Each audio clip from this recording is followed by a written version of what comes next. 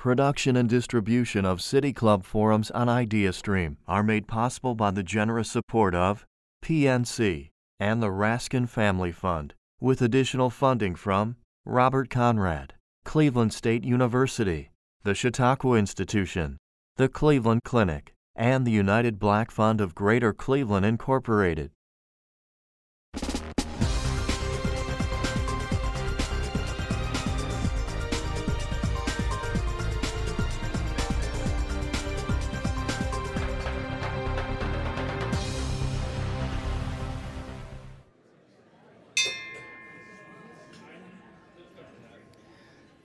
Good afternoon and welcome again to the City Club of Cleveland. As Dan said, I'm Mike Farrell. I'm a partner at BakerHostetler.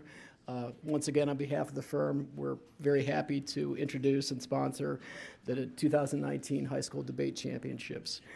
Today's debate is the final round of the North Coast District of the National Speech and Debate Association. Along with other high school programming coordinated by the Youth Forum Council. This comprises the significant commitment to the youth of the community by the City Club. With the support of other community organizations and sponsors, the City Club makes it possible for more than 2,000 students to attend forums for free in the past year. The two young women debating this afternoon will engage in the style of Lincoln-Douglas debate, which emphasizes logic, ethical values, and philosophy. Unsurprisingly, this is named after the debates between Abraham Lincoln and Stephen Douglas, which, as most of you probably know, focused on the issue of slavery. Once again, I'd like to say how honored we are to sponsor this event in the memory of Pat. He was a great guy, a great lawyer, and a great debater. And again, thanks to Sharon and the family for being here today, and I think they deserve a round of applause.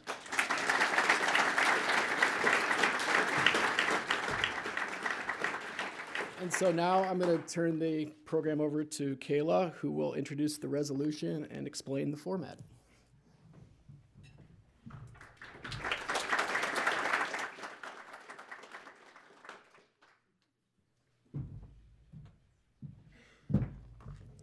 On behalf of the Cleveland District, I'd like to begin with a few thank yous. First, thank you to the City Club of Cleveland for their continued support of high school speech and debate and hosting this forum every year. Next, I'd like to extend our immense gratitude to the firm of BakerHostetler for sponsoring today's debate in honor of their late partner, Patrick J. Jordan, a highly respected trial lawyer at the firm. I know that I speak for all of the high school debate community in thanking both the City Club and BakerHostetler for each year providing high school debate with a short time in the spotlight. Today, you'll be watching a Lincoln-Douglas style debate. This is a debate event that focuses on the application of of morals and ethics to real-world issues. Each debater will begin with delivering a constructive case. First, they will present a value, which they argue is the most important ideal to strive for in the round. Next, they will provide a value criterion, which acts as a mechanism to achieving their value. The value criterion will be followed by a series of contentions, which will provide the main arguments consisting of logic, evidence, and warrants to their value and criterion. Both debaters in today's round will be given 13 minutes of speaking time, 3 minutes of cross-examination time, and 4 minutes of preparation time. However, the affirmative has the advantage of providing both the first and last speeches, while the negative has the advantage of longer speeches throughout the round. Throughout each debater's speeches, they will have opportunities to rebut their opponent's points in addition to presenting their own constructive cases. The students who will debate today are Sewell of Hawken School and Speece of Kenston High School. Both of these girls are excellent debaters who have worked incredibly hard to be here in front of you today, and both have qualified to the national tournament in June. Having debated both of them before, I can assure you that they were both incredibly deserving of this honor. What's more, today is an important day because it is the International Women's Day, and also the first high school City Club debate championship in which both competitors are female. It is debaters like Allie and Tia who will continue to show young girls just how powerful and capable they truly are. In front of me sits a three-judge panel. Today's three-judge panel consists of Vicki Balzer of Magnificat, Jason Habig of Hathaway Brown School, and Ben Stein of Policy Matters Ohio. The resolution that will be debated today reads, resolved, the illegal use of drugs ought to be treated as a matter of public health, not of criminal justice. Finally, thank you to the debate community as a whole. Thank you to all the judges, competitors, coaches, and volunteers who repeatedly give up their spare time to make speech and debate possible. This is such an important activity that allows competitors to gain communication skills, confidence, and professionalism, which without your help and support would not be possible. Allie and Tia, congratulations to you both for making it here today. It has been a pleasure and an honor to compete alongside you over the past 4 years, and with that said, best of luck.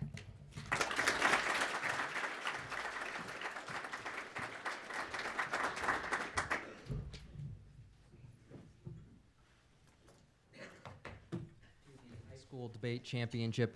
You're listening to the High School Debate Championship at the City Club of Cleveland. I'm Nick Costell from IdeaStream. I'm here with Kennedy Hughes, a senior at Vermillion. We'll be hearing the debate shortly here in a moment. But before we get started, could you explain a little bit, what are we going to hear from these two debaters? What are they going to be talking about today? So today the resolution deals with the illegal use of drugs and how we consider that in society. So both of these debaters will be applying classic philosophical arguments to this modern issue and how society regards that as a whole. So when you say classic philosophical arguments, what do you mean by that? What are those? We see the applications of, for example, justice or morality and how we measure those things in a current society. And so we'll be talking throughout this debate here about what is high school debate, how does it work, but right now we're about to get to the debate. All right, if the judges are ready, Tia, you ready? All right, then let's begin. I affirm the resolution resolved. The illegal use of drugs ought to be treated as a matter of public health, not of criminal justice. The CDC defines the difference between public health and criminal justice as public health is the science of protecting and improving the health of people within their communities, while criminal justice is the forceful delivery of justice to those who have committed crimes. Thus, the value for the round must be justice, defined as to give each their due. Self-ownership is the theory that all people have a fundamental ownership over themselves that should almost never be taken away. It is only just to take away someone's self-ownership if they violate another person's rights. Furthermore, the punishment then must be proportional. Thus, the value criterion is promoting self-ownership for two key reasons. First, the only way to prevent domination, according to Robert Nozick, is to allow for individuals to own themselves, their bodies, talents, and abilities. Domination is only illegitimate if each individual is a self-owner and cannot properly be owned by anybody else. Second, the purpose of the government is to protect self-ownership. The government ensures that all people are given rights and then to protect them. They cannot impose ownership, so when the government crosses this boundary, it becomes illegitimate and immoral. For clarification, I offer two observations. First, crimes committed under the influence of drugs, including drunk driving and violence, can and should be criminally prosecuted in the affirmative world. These are criminal offenses in both worlds. Second, because the resolution questions how we should generally treat something, the affirmative burden is to prove that in a majority of cases, the illegal use of drugs should not be punished. Thus, the negative burden must be to prove that in a majority of cases, drug use should be punished. On to contention 1. Punishing drug use is an unjust violation of self-ownership. Subpoint A. Drug use in itself is a victimless crime. Ever since the war on drugs began, drug policies have led to a 500% increase in incarceration, with 86% of these being victimless drug crimes. According to Professor of Economics and Crime, Michael Swade, they have not harmed anybody directly by their actions, yet they are still locked in cages. Helping addicts stop hurting themselves is far more just than to lock them up for not harming anybody else. The detrimental impacts of prison are not proportional to drug usage. Once somebody is incarcerated once, they are 2/3 more likely to end up back behind bars and are immediately denied access to housing assistance or food stamps. Only 5% of people with a record receive a callback after a job interview, and that is if they get the interview in the first place. Since drug use is a victimless crime, the criminal justice system unjustly harms users. The government thus is unjustly infringing upon self-ownership. Subpoint B, drug use is not a willful act. The opioid crisis is due to the prescription of legal opioids. The people who are given pain meds become addicted in a legal manner. Once they are addicted, they're stuck in a vicious cycle of drug use with absolutely no help. Instead of the government helping the people that they harmed, they then throw them in jail. Life Extension magazine explains that those responsible for today's opioid addiction epidemic profit enormously courtesy of the FDA approving and allowing the ongoing sale of opioid prescription drugs, and the FDA fuels this epidemic by approving lower-cost narcotics and hiding how easy it is to develop an addiction, a physical craving. The FDA's lies about opioid addictive potential result in 1 in 5 patients being prescribed opioids, which result in 130 opioid deaths per day. When people are being deceived, they cannot act on their own self-ownership. The NIDA reports that 80% of heroin users became addicted due to previous legally prescribed drug usage. This is detrimental since the United Nations recognizes that drug addiction is a complex, multifactorial health disorder characterized by chronic and relapsing nature that is preventable and treatable and is not the result of moral failure or of criminal behavior. There is a need to shift from a criminal justice system to a public health approach. The government made the mistake of harming their citizens. It is now unjust for them to punish the citizens that they affected. Contention 2, disproportionality. The criminal justice system disproportionately violates self-ownership by targeting minorities. According to Drug Policy Alliance, nearly 80% of people in prison for drug offenses are Black or Latino. Prosecutors are twice as likely to pursue a mandatory minimum sentence for minorities than for white people who committed the exact same offense. Among people who have received this mandatory minimum, 70% of them are minorities. This is an inherent flaw with our criminal justice system's drug sentencing. According to the NAACP, African Americans and white people use drugs at the exact same rate, but the imprisonment rate of African Americans for drug charges is 6 times that as much. If African Americans were incarcerated at the same rate, the prison population would decline by 40%. While only 1 in 27 white men will enter the criminal justice system during their lifetime, 1 in 3 Black men will be imprisoned, and majority of this is due to drug convictions, thus leaving 1.2 million children behind. The lack of parental figures encourages drug use in their children, thus perpetuating the unbreakable cycle of prison and drugs, blocking the next generation's access to self-ownership. Contention 3, public health protects self-ownership. Drug abusers want to end their addiction. However, in the negative world, they are scared to act on their own self-ownership due to stigma and punishment. Only in the affirmative world do we actually allow addicts to willfully seek help. Ever since Dayton, Ohio switched to a public health approach to drug usage, overdose deaths have decreased by 65%. Dayton is one of the only cities in the United States seeing a decline since their new approach focuses on harm reduction services, reducing stigma, making treatment available for all, and beginning to treat drug use as a disease and not a crime. The NIH then finds that public health approaches decrease drug usage, increase treatment attendance by 147%, and decrease reoffending by 29%. When people are free to act, and they end up seeking help without fear. Furthermore, the FRN finds that 40% of addicted offenders receive treatment instead of jail. The United States government would save $12.9 billion. In conclusion, criminalization of drug use violates self-ownership, especially that of racial minorities. It is only through a public health system that we preserve self-ownership and see better treatment results. Thus, I affirm. And I'm ready for cross-examination when Tia is.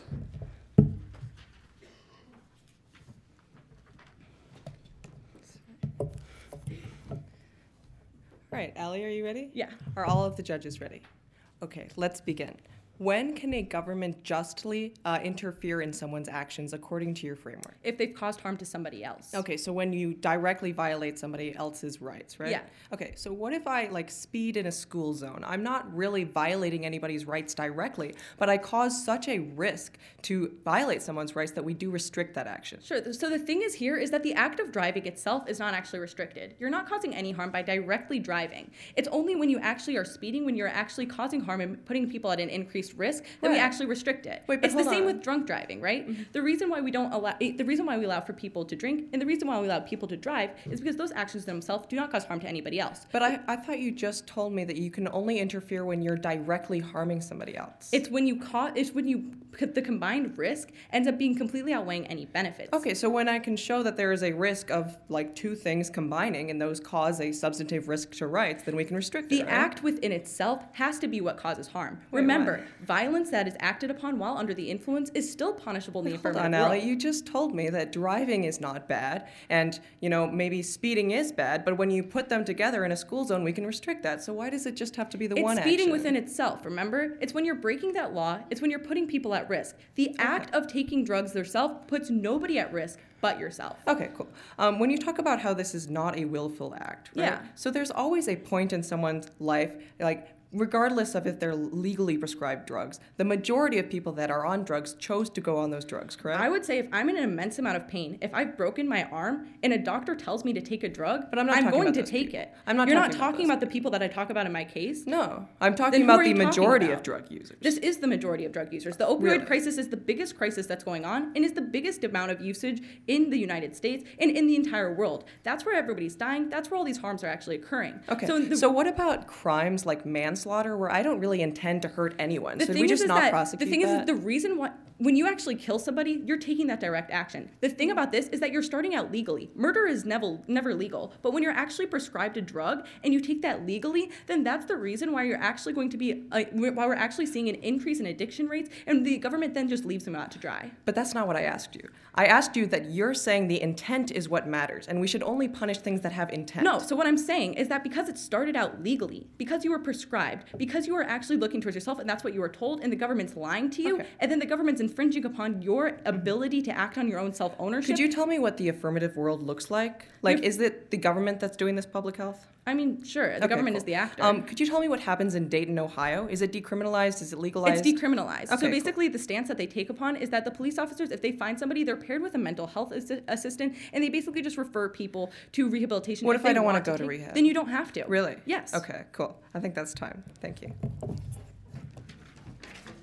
This is the high school debate championship at the City Club of Cleveland. We are listening to Sewell of Hawken and Speece of Kenston debate whether illegal drugs should be treated as a matter of public health or of criminal justice.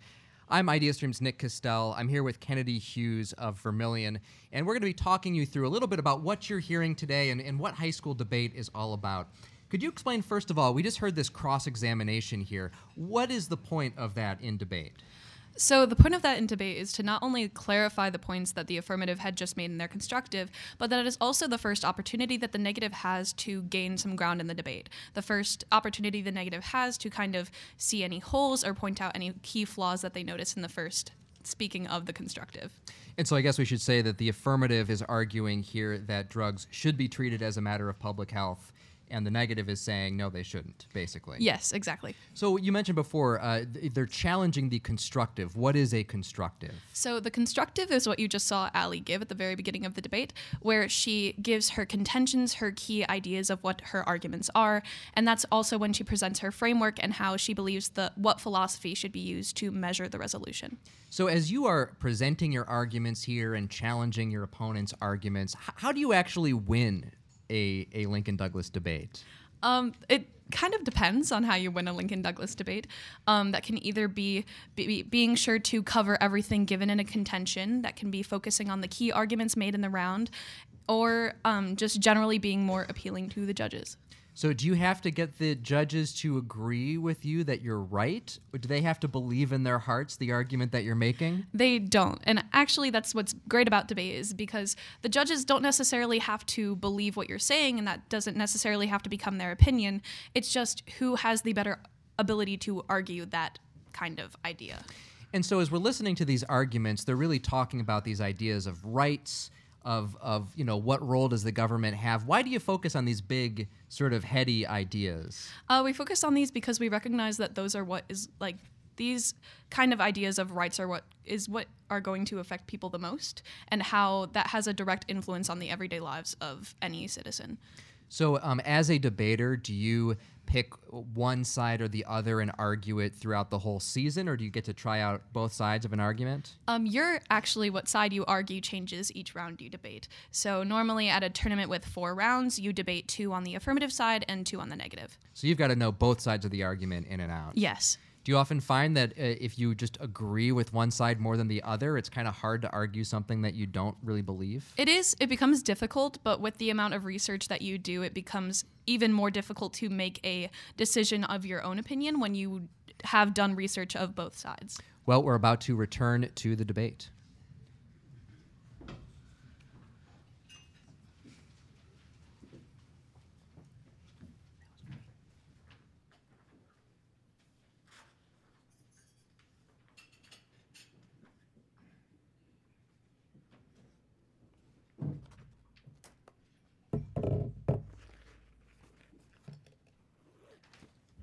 So just as an overview of what I'm about to do, I'm going to read you my negative case, and then we will move on to address Allie's case. All right, Allie, are you ready? Yeah. Are all of my judges ready?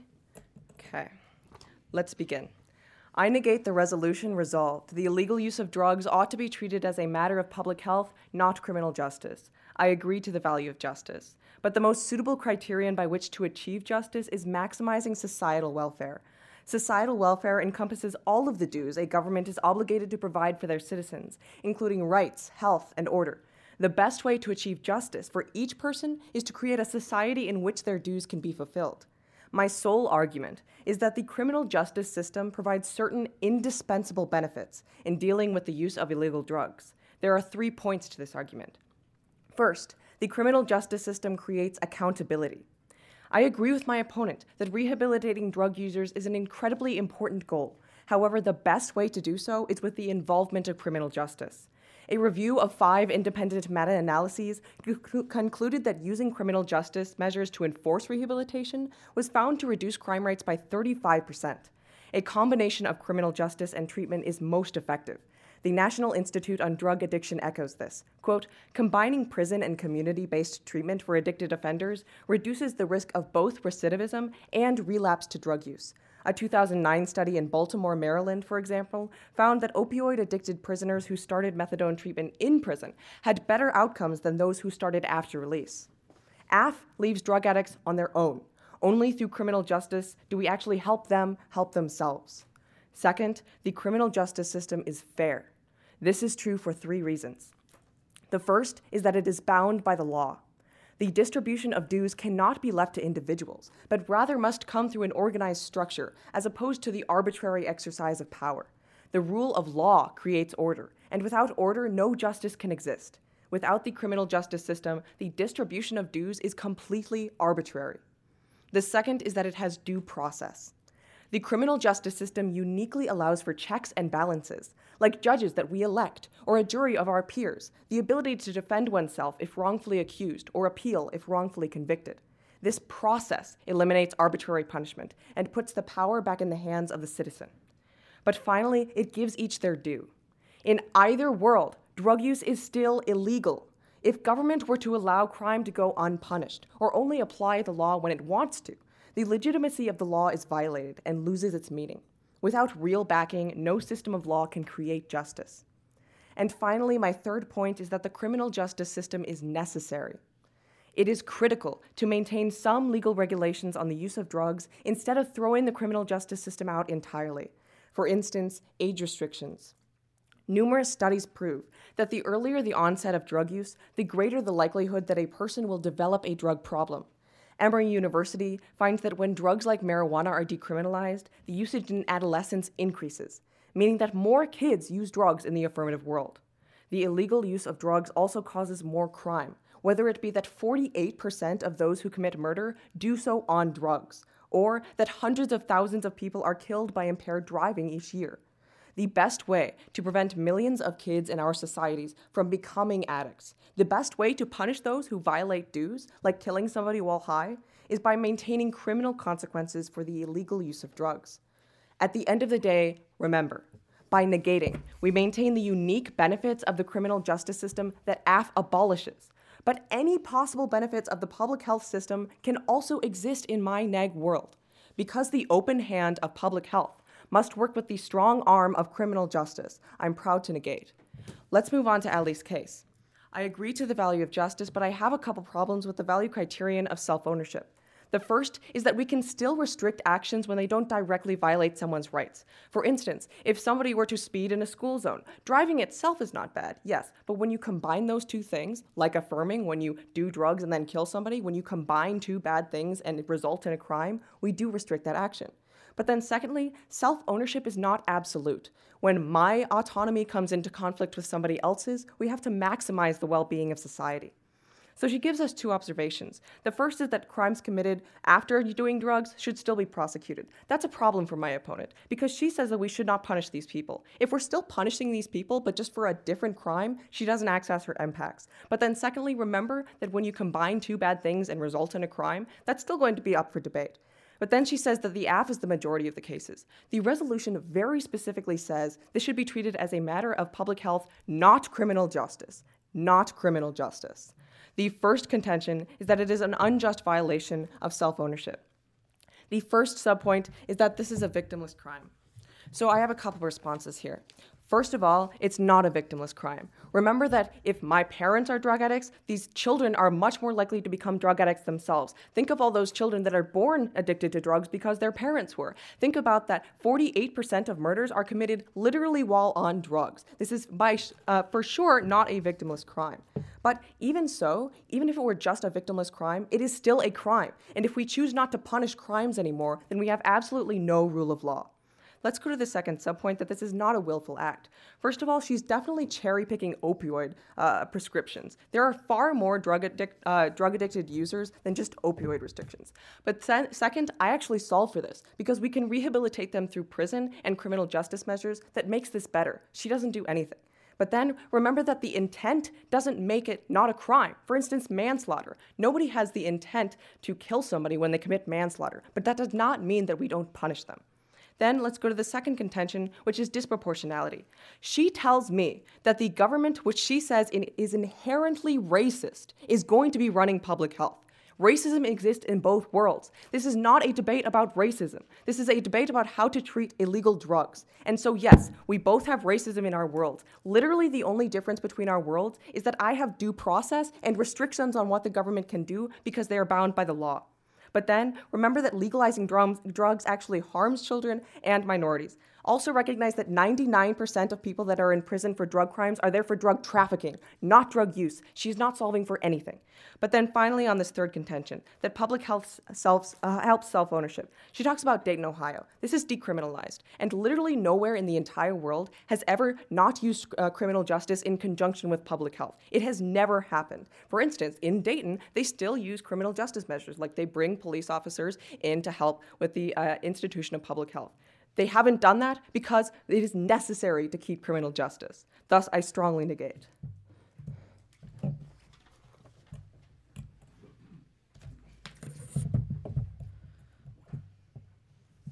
All right, is everybody ready? Yes. Tia, ready? I'm ready. All right, then let's begin.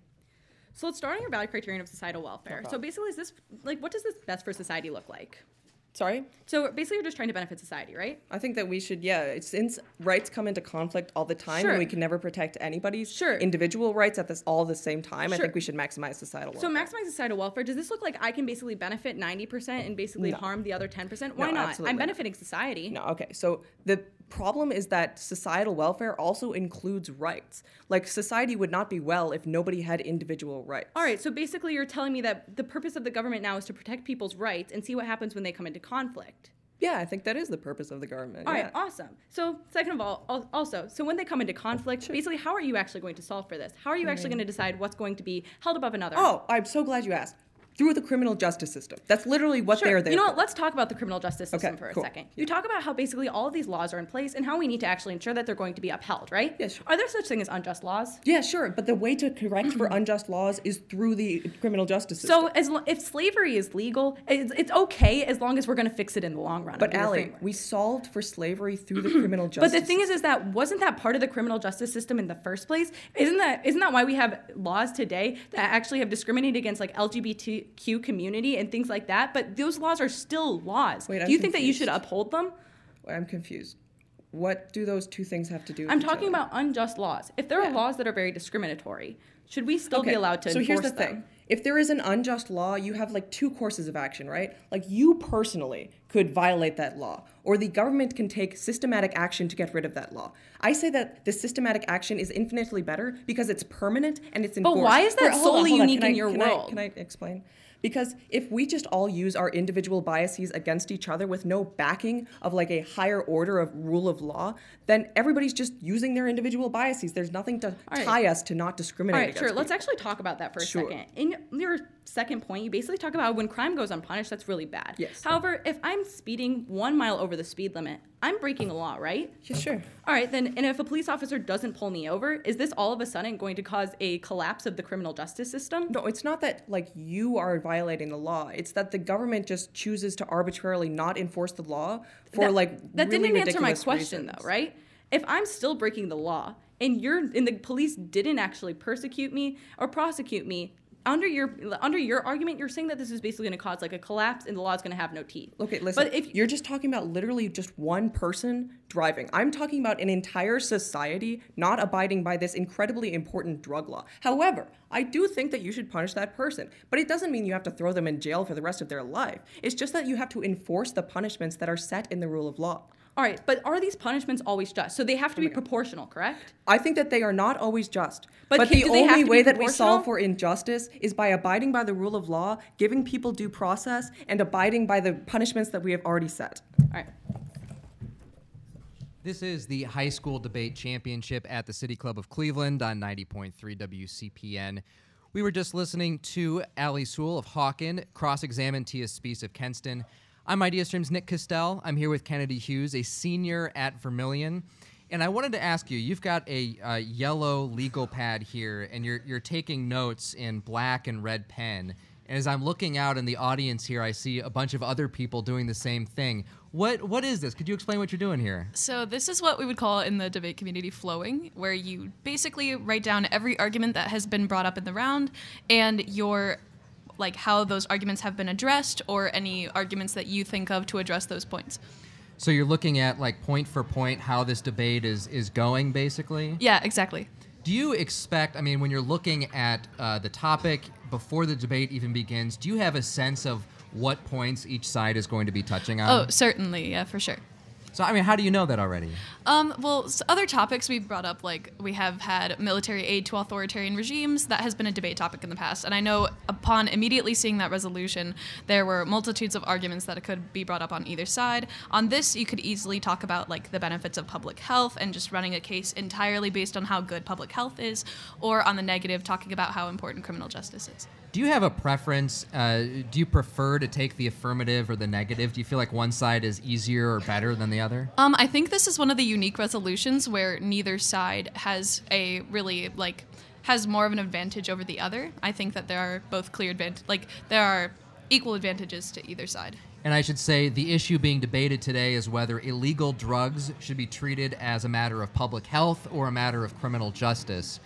Could you go through a little bit, like what other topics do you debate? They all seem like they're pretty current and things that are, on the public agenda, out in the real world. We do try to keep debate topics into what it has been happening recently, so it kind of forces debaters to look at their modern world through the kind of classical philosophical side. So, like I said, we have debated giving military aid to authoritarian regimes on behalf of the United States. We've debated free speech on college campuses, universal basic incomes, all of these general ideas that have come up recently in politics that we've debated. So have you ever, in debating a topic, actually found that you changed your mind about it? You thought one thing going in, but once you learned about it, you came to believe something new? Most definitely. I think it's really easy to have a kind of predisposed opinion when you see the resolution on a blank piece of paper. But when you go into the hours of research that you have to do as a debater, then that really can change your mind. Where do you go for research? It's really various. You can do a quick Google search to do research. You can also go to law firms like Hein Online or JSTOR and look for more legal resources there. Do you? I notice that sometimes people are citing studies or other research. Are there any standards for what you can cite and what is maybe not seen as a legitimate source? We may need to get back to that question because we are going to return now to the debate. All right, so a brief off-time roadmap before we begin. I'm going to be first addressing my opponent Tia's case, and then I'm going to be going on to defend my own case. All right, is everyone ready? Tia, ready? All right, then let's begin. So we both agree on the value of justice, which is to give each their due. But my opponent's value criterion of societal welfare doesn't actually uphold this. Is that, first of all, when you're actually looking towards societal welfare, you're looking at a utilitarian calculus. This is basically saying as long as we can do the best for the majority, it doesn't matter what happens to the minority. This is really harmful because this doesn't give minorities actually the justice that they deserve. And second of all, in cross-examination, my opponent actually admitted that the sole reason that the government exists is to protect rights and to protect your self-ownership. Thus, when we're looking towards the government as the actor, we're going to want to look towards who's going to protect the self-ownership the best. best. Let's move on to her contention 1, talking about the benefits of the criminal justice system, and the first one is going to be accountability. Is that, first of all, is that punishment is not actually proportional to the crime. So if you remember what I said in my case, is that once you actually go to jail, you actually have a 5% chance of getting a job after that, and it's going to lead to perpetual drug usage throughout your entire life. This isn't actually proportional. Second of all, look towards the status quo. Everything that my opponent's advocating for is actually in this complete utopia that doesn't happen. Right now, only 11% of prisons actually have rehabilitation. And in addition, you have to commit a crime first in order to get this rehabilitation in the first place. If you actually want to allow people to actually go out and willfully seek help and not have to go to prison and get a criminal record, you're going to want to vote affirmative.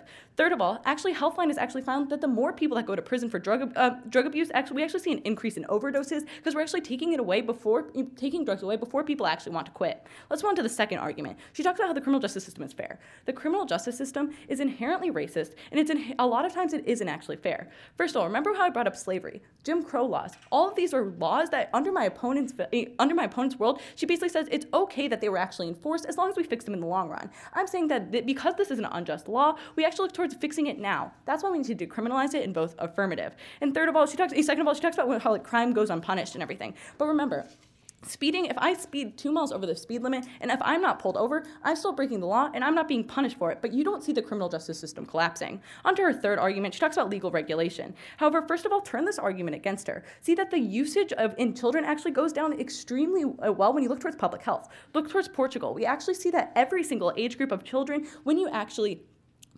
enforce a public health, you're actually going to see that children use drugs significantly less. This is going to be extremely important because if you're looking at her utilitarian calculus, I'm going to outweigh. So now let's move on to my case, onto my valid criterion of self-ownership. She basically talks about this whole preventative argument. I addressed this in cross-examination. Remember, driving in itself is not illegal. It's only when you take the action to harm somebody else when it actually becomes illegal. The same here is the same thing here with the legal drug usage. Is that when you actually are using the drugs, you're not harming anybody else. It's only when you take an action to harm somebody else that it becomes illegal. And I'm advocating for that we should still be able to punish people for drunk driving, for causing violence. This is non-unique.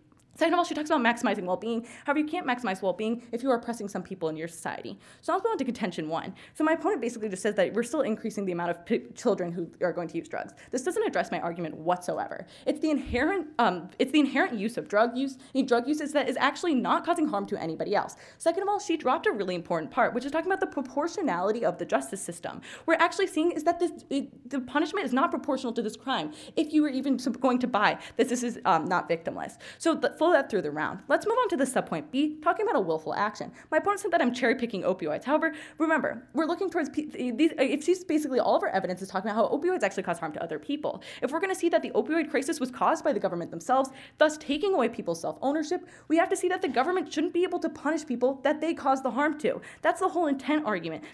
Also, secondly, rehabilitation through prison doesn't work. You have to commit a crime first. It's insanely unjust. On to contention 2, talking about disproportionality. My opponent basically says that the public health system is also racist. However, I'd argue that it's extremely more detrimental to unjustly punish people than to disproportionately help people, because then you're not locking people in prison for years at a time for something that they shouldn't have happened. On to contention 3, she basically said that it's decriminalized. That's exactly what I'm advocating for. Decriminalization. That all flows affirmative. You're listening to the High School Debate Championship at the City Club of Cleveland on 90.3 WCPN. I'm Nick Castell from IdeaStream. I'm here with Kennedy Hughes, a senior at Vermilion. We just heard Sewell of Hawken delivering an affirmative argument. The issue on the table here is whether the illegal use of drugs should be treated as a matter of public health or of criminal justice. I wanted to ask, and we had gotten to this a little bit before, and I'm sorry, I'm forgetting the question I was going to ask. So let me go on to something else. Can you explain how much research, do you really have to do to be well prepared for a debate? To be well prepared, a lot of research does go into being specifically a Lincoln Douglas debater, because not only do you have to be well versed in the evidence side of the debate, but you also have to have cards prepared for your philosophical side. And so it can be hours upon hours to be prepared for just a single tournament. And now I do remember the question I was going to ask before. As you're citing your sources or looking for, sources of research, what's the standard? How do you know that you've actually got sources that are going to be persuasive in a debate? Well, first you look for sources that have reliable kind of citations.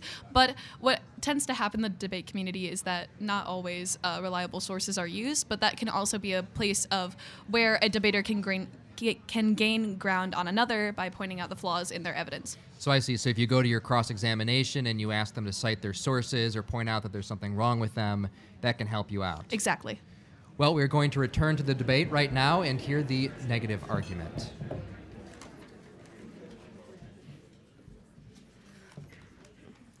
All right, just an overview of what I'm going to do in this speech. I am going to be addressing, I'm going to be addressing my case, and then I'm going to move over to Allie's case, and then we're going to talk about the most important issues for the round that you can vote on. All right, so let's talk about my case. Allie, are you ready? Yeah. Judges? Awesome. So we agree on justice. What she says to societal welfare is that it doesn't give each their due because we have to protect rights. I agree. First of all, rights come into conflict. You can't protect everyone's rights at the same time. That means you have to protect as many people's rights as you can. But also recognize literally the only way we protect rights is with the criminal justice system. Let's go to the first contention, subpoint A. So she doesn't really respond to the things that I say in this contention. I say that 5 independent meta-analyses, like of all prison systems and all rehab systems, says that using both reduces crime by 35%. She says that the punishment is not proportional because they don't have a job. But that's not what I'm talking about. I'm saying that if you use legal enforcement to make people go to rehab and make themselves get better, that actually solves for the illness and the harm that she's talking about. But then she says that the status quo that I'm talking about is utopia because 11% of prisons have rehab. But realize that, first of all, yes, some of this was about prison, but also, second of all, I was just talking about legally enforced rehabilitation. That does not mean that it has to be through prison. That just means that you have to go to rehabilitation wherever it happens to be. She also says that going to prison equals more overdoses, but if we can solve for the root cause, which is addiction, then you won't see that. The second subpoint is that the criminal justice system is fair. She doesn't respond to the 3 reasons that I actually give you that it's fair. The first, and probably the most important, is that it is bound by the law. In her world, people can just use their individual biases to discriminate against each other with no overarching power that says don't discriminate against each other or you will get punished. I also say that it has due process. In her world, you can't appeal your drug conviction. You can't defend your drug conviction. You can't have a jury of your peers or a judge that's elected by you. You either go to rehab or you go to prison and you can't fight it. And then I say that yes, if you commit a crime, the government ought to punish you because the government just can't pick and choose when to enforce the law. She says that it's inherently racist and she talks about slavery and that we need to fix it now. But remember what I said, that if we just fix it now by not abiding by it, it's very temporary. But if the system actually goes through its systematic fixing like we did with slavery, it's always permanent. We don't have slavery anymore, I notice. And then, so let's talk about subpoint C, which is that the criminal justice system is necessary. She talks about Portugal. I'm so glad she talked about Portugal because Portugal goes to my side. In Portugal, what happens is that the police take you to a panel of 3 judges, and those judges tell you to go to rehab. And if you don't go to rehab, they force you to go to rehab. That goes to my side. Let's go over to my opponent's side of this round. So on her value criterion of promoting self-ownership, she says basically that when you take driving and then you put speeding into it, it's bad. That is exactly what I'm saying. I'm saying that yes, when you have drugs and then you commit a murder while on drugs, like 48% of people do, then yes, we should attack the root cause of that problem, which is drugs. Also, remember that on this first subpoint about victimless crimes, that it's not just committing violent crimes. It's also that, if you're a drug addict, your children are far more likely to become drug addicts. Or that if you are driving drunk, yes, you are far more likely to kill somebody else. She says that the inherent use of drugs does not cause harm, but we're talking about the use of drugs in a context of what you do with them. Remember that she drops my responses to her 2 observations that says we are talking about either criminal justice or public health and not any combination of the 2 in her world, and also that these crimes that are committed in both worlds should be weighed as well. Then let's go to the subpoint B. She drops the most important part of this, which is that the intent doesn't matter. For instance, if I commit manslaughter, I should be punished for manslaughter. I didn't mean to kill anybody, but that does not mean that I didn't deprive somebody else of their dues and ought to be punished. Then let's go to the second contention. She again drops the most important part, which is that 99% of people in prison currently for drugs are not there for drug use. If she's going to try to solve for racism, which she says exists in both of our worlds, she's not going to do it, because only 1% of people in prison for drugs are in prison for drug use, which is what she's talking about. She also says that racism exists in both of our worlds, but it's okay. But remember what I said, that the only difference between our worlds then is that in my world, the government is required to abide by like anti-discriminatory laws, or required to abide by laws that give people due process so that they can fix that injustice. And then finally on contention 3, she talks about how she is arguing for decriminalization. Remember that goes to me like Portugal. Now I do just want to recognize something before I go into my KVIs, that my opponent has a very compelling narrative about children and racism, and you're probably going to hear that in the next speech. And you know what? I can't give that to you. Why? Because her side has literally never been implemented in the entire history of the world. My side has problems, yes, but it's real. Let's go into what I can give you. The first key voting issue are real, concrete facts. She's going to give you facts, but all of them are from my world. 99% of people in prison are not there for drug use. 5 independent meta-analyses concluded that when you use both criminal justice and public health, that's when you actually solve for addiction. I tell you that we absolutely need some legal restrictions to make sure that children don't get addicted and cause that perpetual cycle. But the second key voting issue and the other thing I can give you are certain inherent, indispensable benefits of the criminal justice system that you can't just throw out. I say that the criminal justice system is the only thing that we have that is bound by the law, that gives people due process in order to fight injustice, and actually gives people their due. Yes, the government can't just pick and choose when to enforce the laws. That's when we have oppression. So yes, I recognize that my opponent's side lends itself to a beautiful story. But at the end of the day, when we are discussing policy, and we are discussing policy, you cannot vote with your heart. You have to vote with your head. I negate.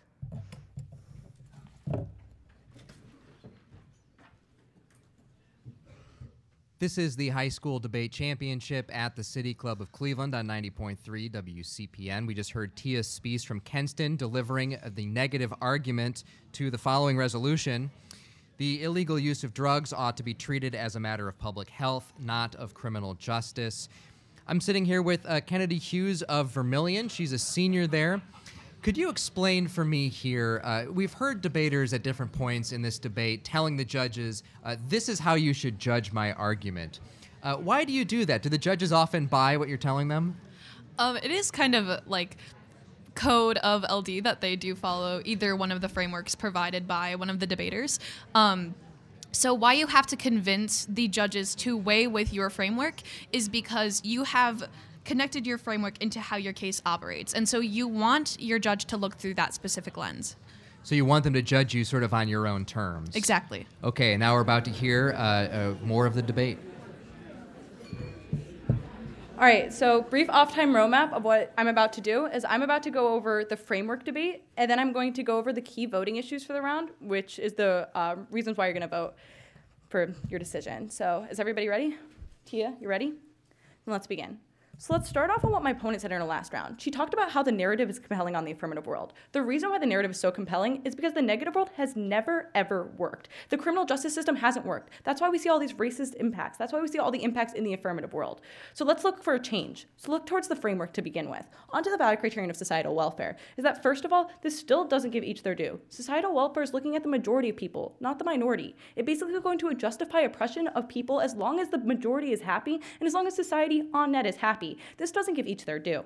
Second of all, my opponent dropped this in her last speech, but she admitted that the government must protect rights and self-ownership. And basically, the self-ownership is going to be the only way that we actually tell you when we are allowed to infringe upon on rights. This is when they actually come into direct harm and direct conflict. So now let's switch to the value criterion of self-ownership. So basically, what my opponent keeps bringing up is she brings up this whole speeding argument. However, I've already addressed this. Remember that the act of driving in itself is not illegal because it doesn't harm anybody. It's only when you're speeding when you're actually going to harm somebody. The same thing here is that the usage of drug in itself doesn't harm anybody else. When you're violent towards another person, when you harm another person, that's when you're allowed to punish, and you can still punish in the affirmative world.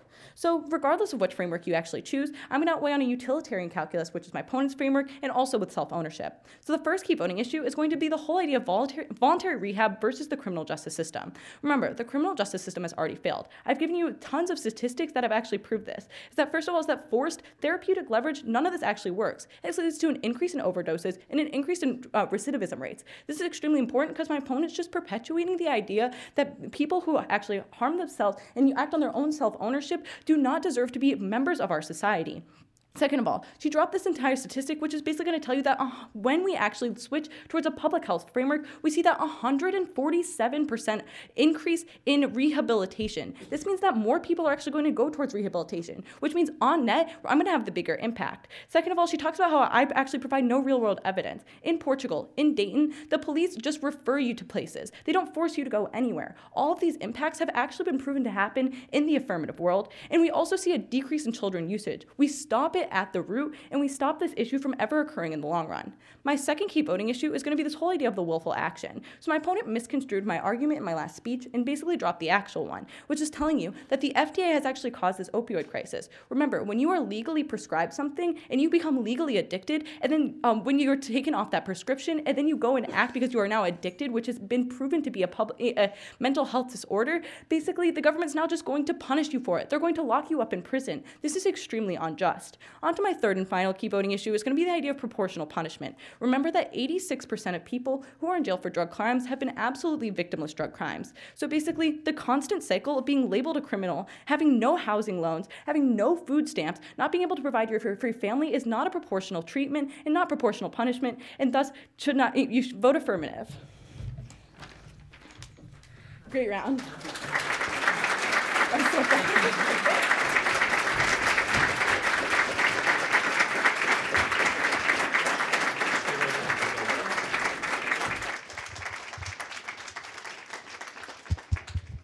I'm Dan Malthrop with the City Club. I want to congratulate both Tia Speece and Allison Sewell on a really just incredible debate. Ladies and gentlemen, please give them another round of applause.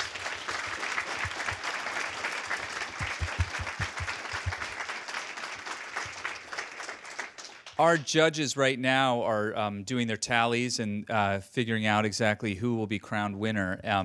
But in City Club fashion, we like to reserve some moment for questions from the audience. If you have questions for either of these young women, we invite them now. My colleague Bliss Davis has a microphone. If you raise your hand, she'll find her way over to you. You can ask them about the topic at hand if you like, or you can also ask them other questions. But I want to, so when we did the coin toss, ladies, step up for a second here. When we did the coin toss, Allison, you won the toss and chose to argue the affirmative. Tia, I want to ask you, were you hoping to argue the affirmative or the negative today? I do believe what I said just then, that the affirmative has the more compelling narrative. But I also do think that the negative is just more logically sound, in that you can't just throw out an entire criminal justice system just because a few laws are enforced badly. So I think that I am kind of happy that I got negative, actually. Okay. Allison, what about you? I mean, you got to choose. Was that a tough choice for you? I really like the affirmative. I mean, I really do think that both sides are very persuasive. They have a very clear narrative. And the affirmative, I was just more drawn towards because I've worked really hard on that case. I've worked really hard on both cases, and I just had kind of a gut feeling, honestly, that that's what I was going to choose. So let me ask you though, Allison, you both have spent the last hour picking each other's arguments apart. Which of Tia's arguments did you think was strongest? I think judges, you need to close your ears. All right, so honestly, her argument, basically talking about the rule of law and everything, I do believe that that's a very strong argument, and it's very compelling. It has a very clear narrative, and it does talk about how the criminal justice system does have to be legitimate, which is extremely important. Thank you. Tia, what about Allison's arguments? I really like the victimless crime argument. I also had that in my AF at both states and here. It's obviously up for debate as we did, but I think that it's a really strong idea. Yeah. Wonderful.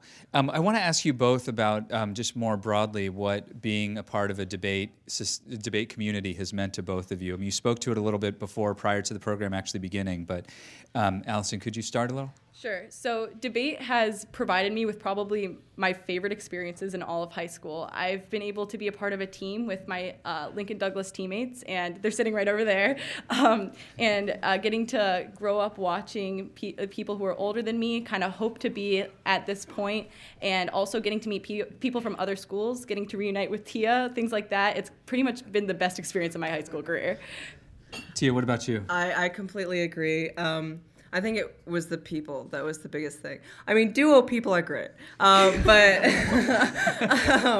I think that being in a community where people are so willing to openly discuss these incredibly, kind of divisive issues, that if you go to a lunch table at a tournament, people will just be debating communism completely seriously.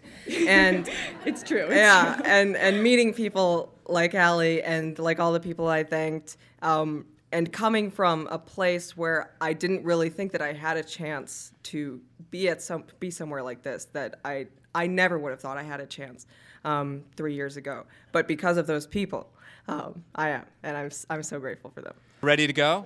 Wait, are we ready to crown no? Do we have a winner? I'm sorry, you're looking at me strangely, yeah.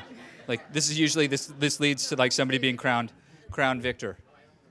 Okay. All right. So, Mike Farrell, you want me to just do it? Mike Farrell, come up here. I need just come on up. So it's my pleasure, honor, and responsibility, and all of that to announce that the winner of the high school debate championship is Tia Speece.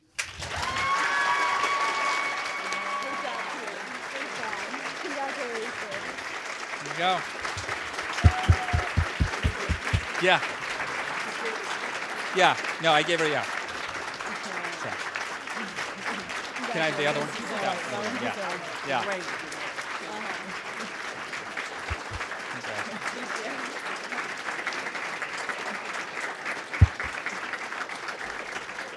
Thanks. And all of you skilled in the process of elimination will have figured out that Allison Sewell is the runner-up. I want to congratulate both of these really talented young women.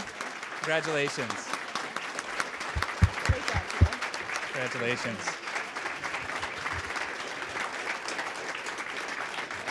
And that brings us to the end of our forum. Ladies and gentlemen, thank you so much for being a part of this. I want to thank BakerHostetler again for their sponsorship of this annual event. And I want to thank the teachers who participated throughout the careers of these young ladies to help prepare them for this moment. And as well as thank all of their colleagues on the debate teams and debate societies. Ladies and gentlemen, have a wonderful International Women's Day. Our forum is adjourned.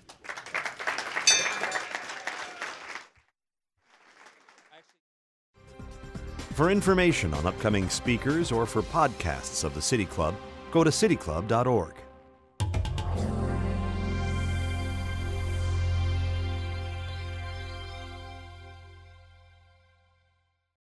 Production and distribution of City Club forums on IdeaStream are made possible by the generous support of PNC and the Raskin Family Fund, with additional funding from Robert Conrad, Cleveland State University, the Chautauqua Institution, the Cleveland Clinic, and the United Black Fund of Greater Cleveland Incorporated.